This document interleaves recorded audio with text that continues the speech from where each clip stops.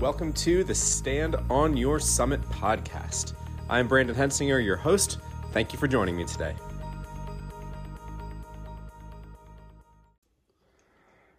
Adventure is so important.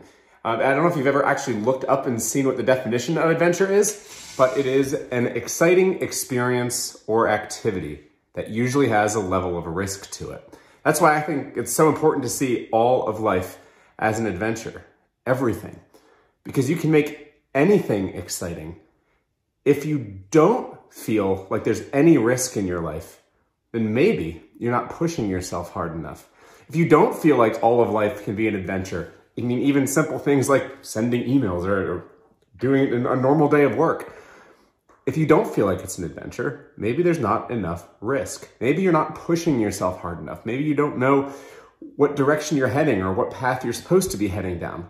Push yourself hard until you start to experience some level of risk. I don't mean foolish risk, but some level of risk, and all of life will be an adventure.